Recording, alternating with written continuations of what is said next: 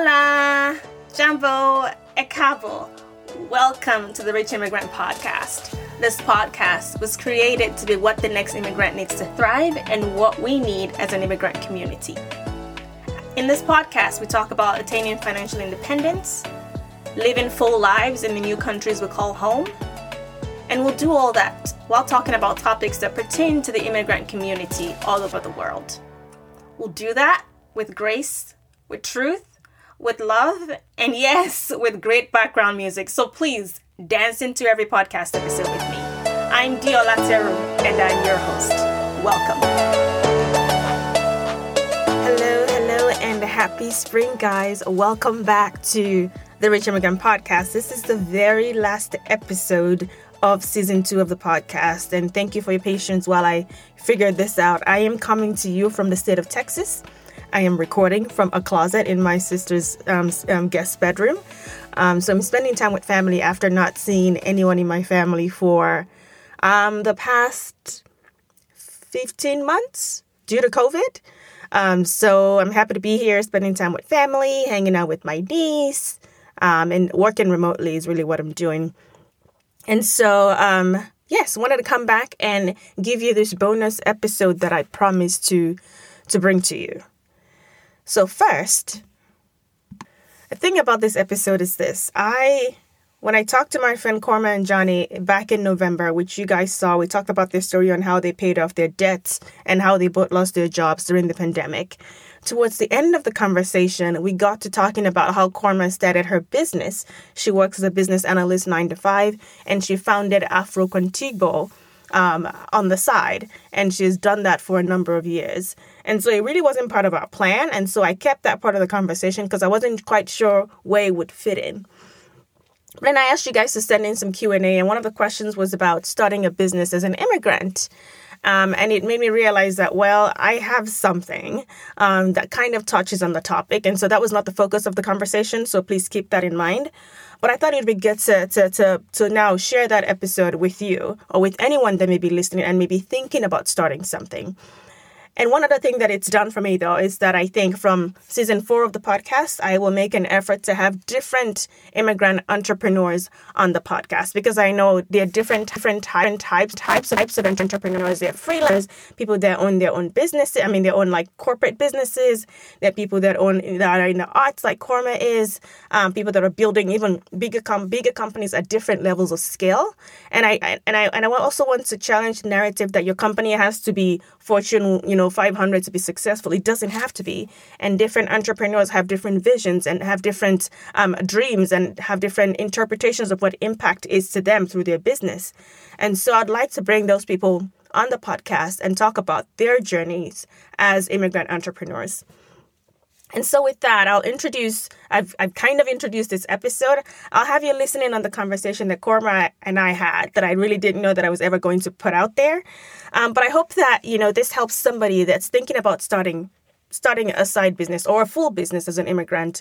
Korma was an accidental entrepreneur. And as you can tell, she really loves what she does, and she would love to do it, for the rest of her life if she can. And so I hope that you listen to, how she turned her passion into a profitable business. Knowing Korma, I've been a part of her business, or since, we literally started this, and she started this in college as a passion project. And now she's doing it and been recognized by Vimeo and in the Minneapolis community for culture and arts. And that's just amazing to watch and see it literally grow from something that we literally did in our college apartment.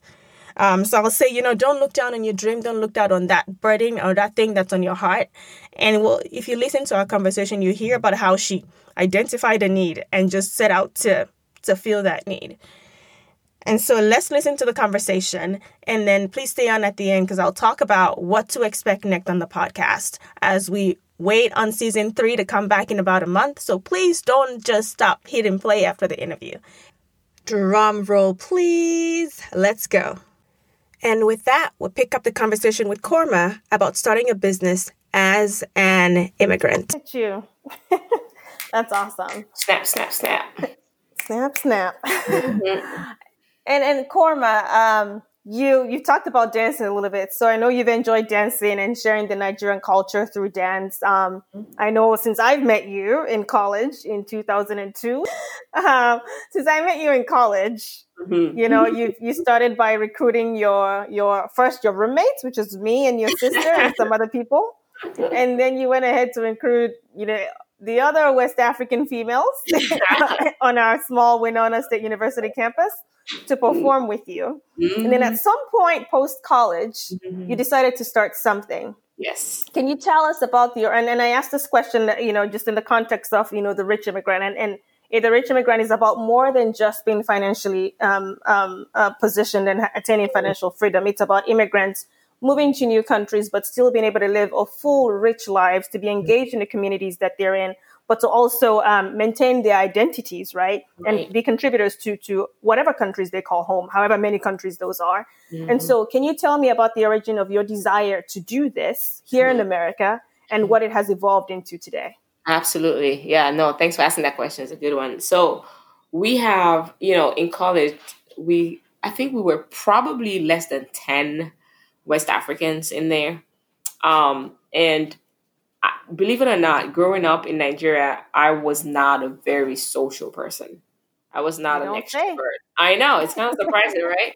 But I don't mind. I like to be around people, but I'm not someone that would take a stage, that would be the center of attention, you know? Except I find a need. If I see that something is absolutely missing and there is nobody doing that I can support, because if somebody's doing it already, I can just tag myself on and see how much I can help, right? But I realized very quickly at our college that we didn't have some kind of, I guess, room to just be ourselves, you know, the West Africans. We needed time and space where we were not studying in the library or having lunch at the lunchroom or anything like that.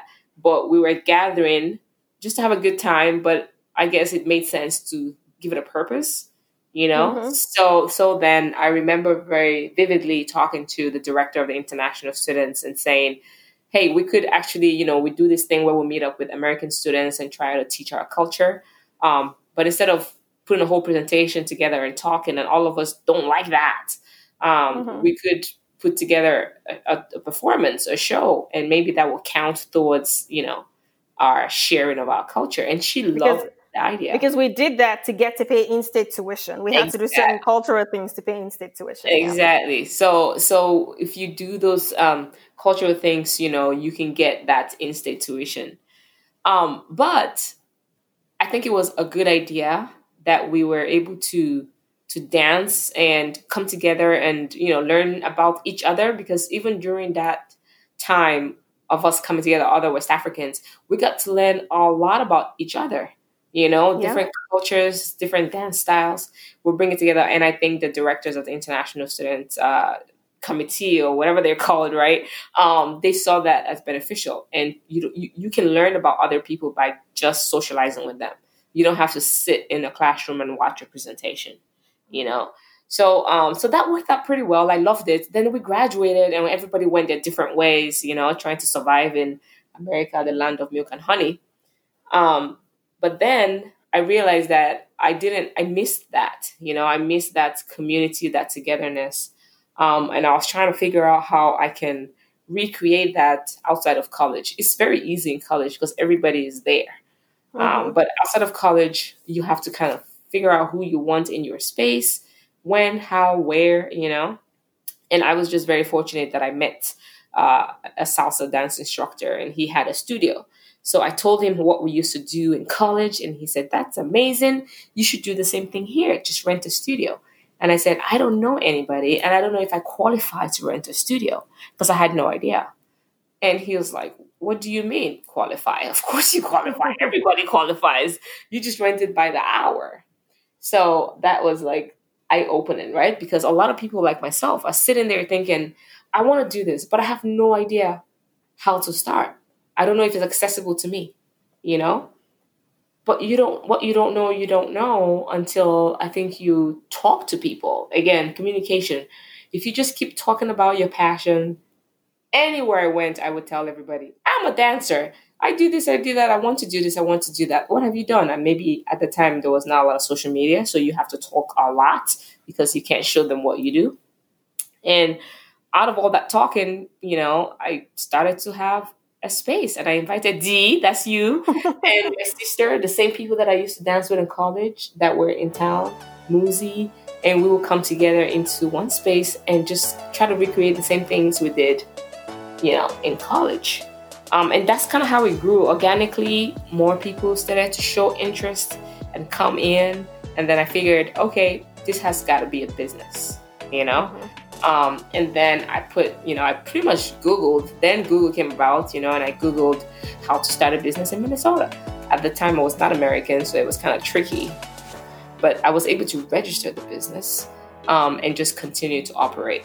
I wasn't making enough income for it to be an issue, but it was pretty much a great thing that started happening. The studio owner was interested in learning dance, so she traded her studio for her to be able to learn dance. So I wasn't paying a lot in studio fees, but I had the space. So that allowed me to be more creative with everything else. And honestly, the biggest thing is accessibility. Once you know that you can access different things, I think that people should just go for it. Fear is a bad thing. If you're scared of something, I think you should do it anyways and see what happens.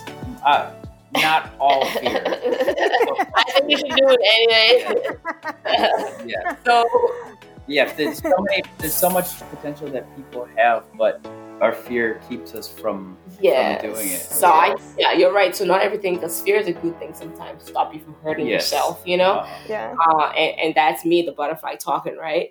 Mm-hmm. But I think that, for example, like I started just hosting and doing MC business, right? And I had no idea that I could do that until somebody told me, like, Korma, I think you can host the Little Africa show. And I was like, why do you think that? Because I can't. And he said, no, I think you can. You host classes all the time. I've seen you do a dance at the Mall of America.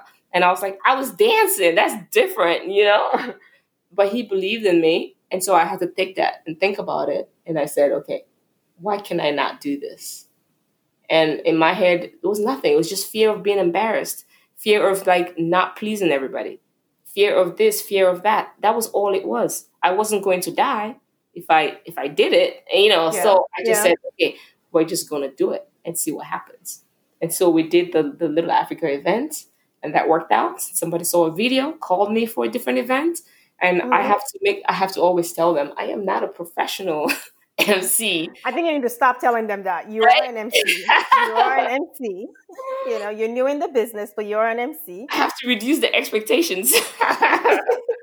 Korma. I feel like we need to have a separate talk outside. Right. But yeah, so anyways, so there it is, right? I think that even if you're afraid, if it's something you're passionate about, you're doing yourself an injustice, not pursuing it, regardless of your fear. You have to try. Then if it doesn't work out, it doesn't work out. You try something else. All right. I hear a few themes for what you've said here, so I want to summarize in case anyone missed it. I think, you started from a problem you recognized, right? Way back in college, right? You were missing a community. There wasn't anything established that solved that need that you identified, right? Absolutely. And I think many times, and I read something along those lines in a book that it resonated with me a lot, is that many times we say, we have people that are part of this tribe and that community. And sometimes we're positioned to feel isolated because perhaps we are planted to create the community. Mm-hmm. And so instead of looking at what other people have, can we stand and be the solution provider? So I hear that you identified a need and then you created one, and you created one around community, getting the West Africans in Winona together, but solving a problem that still helped everybody get that instant tuition that we needed. Win-win. I know, right? And then you didn't talk about this, but at some point you also started getting us some gigs where we would each get paid like $20 or something. I remember doing a gig like that. Outside of school, outside of school. Like she got us paid like $20, which at a time was a big deal. Yes, I signed up to dance and get paid $20. And so you were also uplifting others that were broke college students as you went along. And then I think about when you talk about, starting something, after college, again, around the community. And when I think about Afro Contigo, I think about community. The people that are part of your program, they feel like they're a part of something. It's not just dance and exercise. They're part of a community. They're part of learning about the Nigerian culture, the Igbo culture, and all the other cultures that you bring into what you do. And you continue to do that. But beyond that, you are a force in Minneapolis when it comes to, the African culture, the Igbo culture. When I think about African culture in Minneapolis, your name is mentioned in rooms. And so I think I want to say, I want to highlight what can come from just moving even in fear, or even moving to create or solve a solution that you see. And so you're not just a dancer or own a dance studio. You are a voice in the culture space, in Minneapolis, and you're representing for the culture through and through. And that's why you're getting invited to Little Africa. That's why you're coming onto the stages, because you've taken your dream and you've built a platform and a community, and people are looking to get that connection through you. Yes, thank you. And people are still getting paid, D. So if you want a little side gig, I mean, it's not too far from $20 still, but we're still performing, still getting paid. Okay. Also, like, shows the power of consistency and not giving up. And, if you fail, just keep going and find a way to change and, adjust and keep going and going and going. And it's like, you work hard and whatever. If you just don't quit at some point, if you are able to learn from your mistakes and keep adapting, then it will be, I guess, what it could be. At the bare minimum, you're consistent. You get a medal for that. Yep, absolutely. Because Afro Contigo started, when did it start officially? 2014, 2013? Yep, 2014.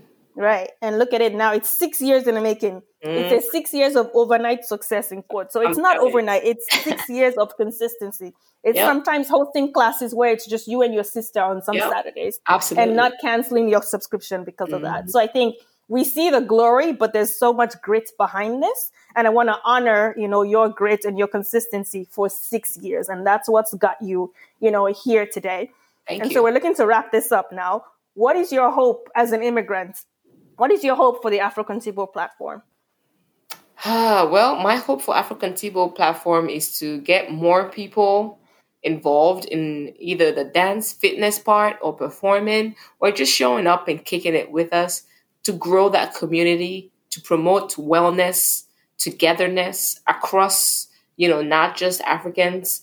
It's like a Pan-African movement, but also just global, because we're in Minnesota. So, anybody can come through my doors. Right now it's just virtual doors. But, the goal is for people to be aware that this is something that's happening.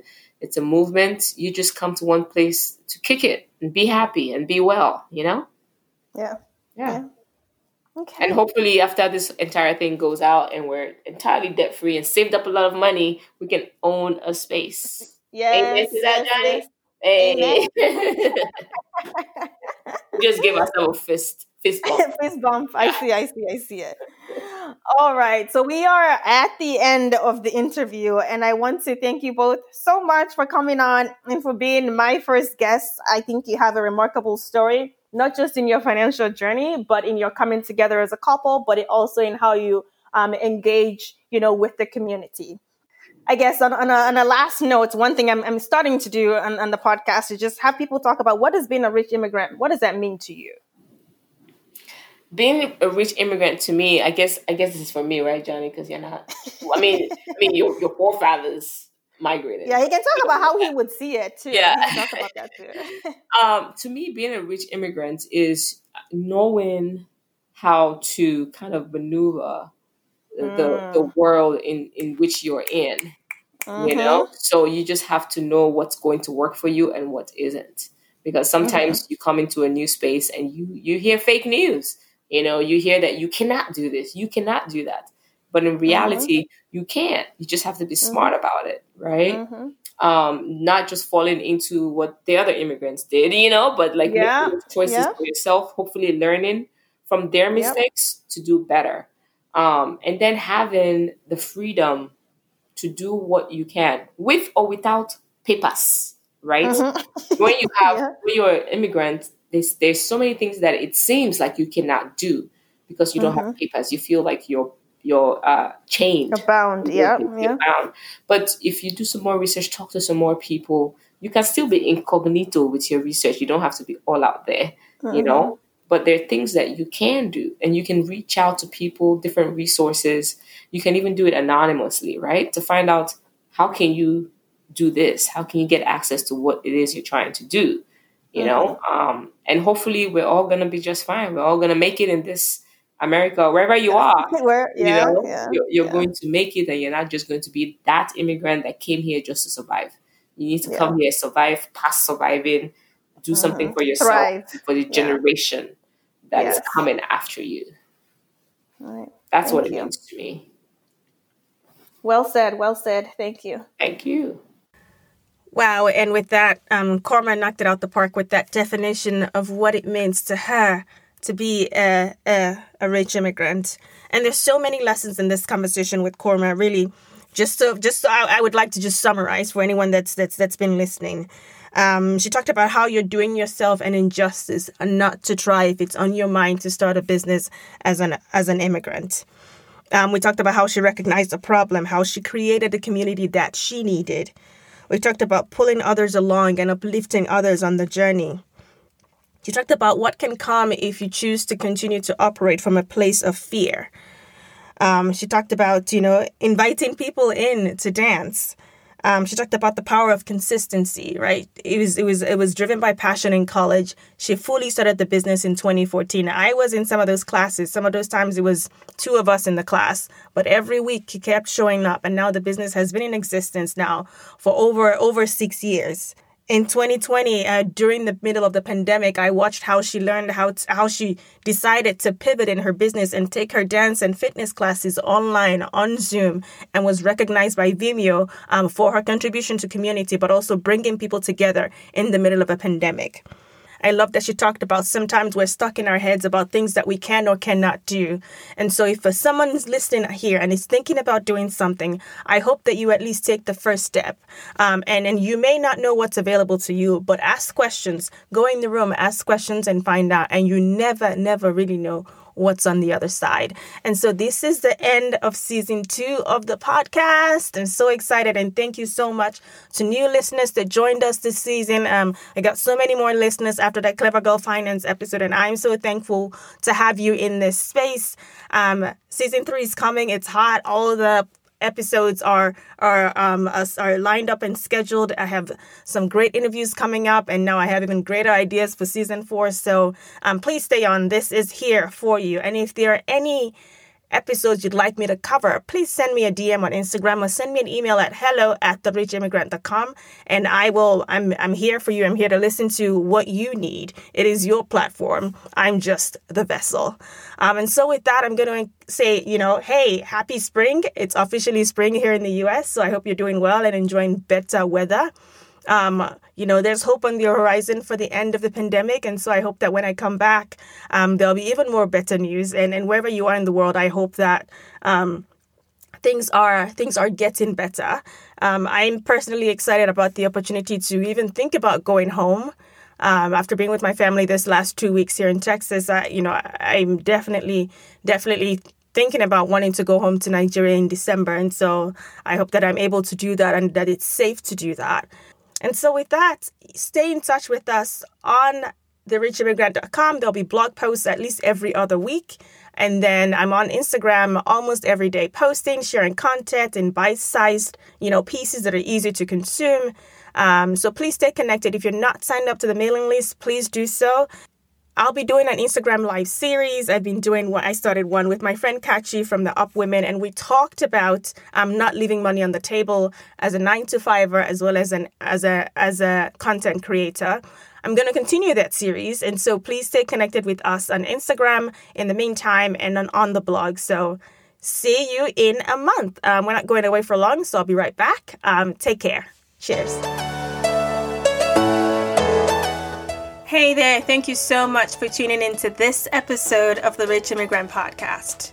Before you go, I'd like you to know that there will always be room for you at this table. And as I wrap this up, I'd like to ask for your help with a few things to help support and amplify the message of the podcast. First, please subscribe. Click the subscribe button, and that way you're notified of new episodes. Second, If you enjoyed this episode, please rate and review the podcast. That way you're signaling to Apple that the content here is, you know what, popping, and you amplify our message to other potential listeners. And last but not least, please follow us on Instagram at The Rich Immigrant. And as you go out into the world, I hope that you're encouraged to show up and live fully in whatever country you've chosen to call home. Ciao, bye, au revoir. See you next time.